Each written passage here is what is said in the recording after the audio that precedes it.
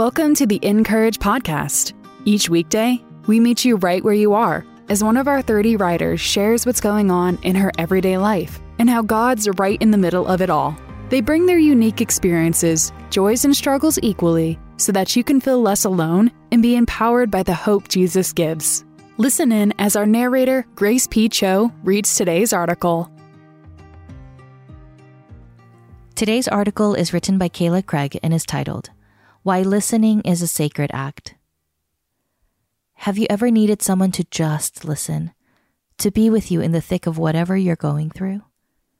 I used to think presence was the mark of a good friend, but now I realize presence is even more than that. Being with reflects the very nature of Christ. Listening with care, humility, and attentiveness is a sacred act. When a hurting woman reached out for Jesus, he stopped and was with her. He chose to be in the moment instead of rushing ahead to the next. He extended the divine gift of presence. Yes, Jesus' power healed the bleeding woman, but he also listened. He didn't give her a speech, he gave her what she needed. We are bombarded with opinions and stories every day. When I feel weariness deep inside my bones, I don't need more words, perspectives, platitudes, advice, sermons, or first-hand experiences rehashed to me. I need presence. I need someone to simply offer the gentle, Christ-like gift of listening. In our hopes of connecting, we can sometimes focus on ourselves more than simply bearing witness to another's pain. We want to connect and experience someone else's going through with a time in our own lives, but if we're not careful, we can quickly make their pain about, ourselves. When my preschool son was going through health struggles in the hospital, a well-meaning loved one shared their elderly mother-in-law's medical woes with me, saying they completely understood what my family was going through. They were trying to connect, but missed the mark. The earnest intent of their heart didn't outweigh the hurtful impact on mine. I found myself in tears, wishing they would have just listened. The experiences and struggles were not the same, and their words, well-meaning as they might have been, left me feeling more unseen and alone. Finding the right words can be tricky.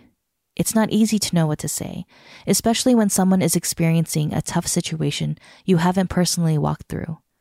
Some of the most meaningful moments in my life have been when friends have simply acknowledged that I was going through a rough patch.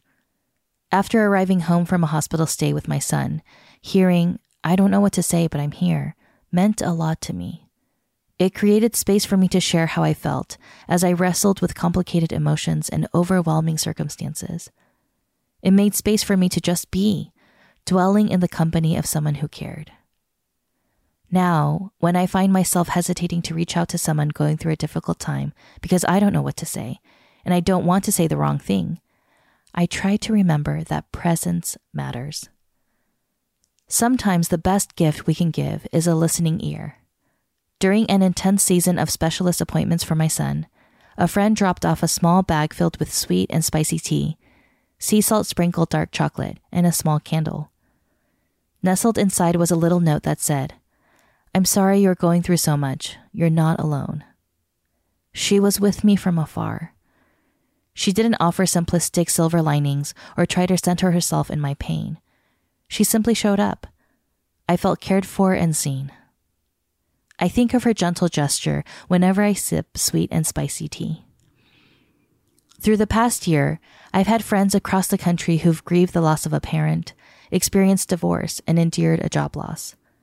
While many of these loved ones live too far away to leave a gift on their doorstep, I try to find other ways to show up.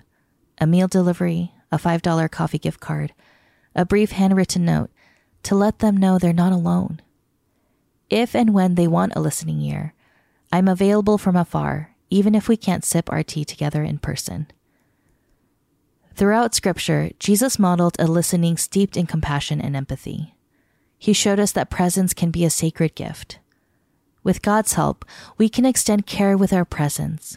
With our willingness to listen, we can reflect the love of our merciful, empathetic God by allowing our company to minister to someone who is hurting.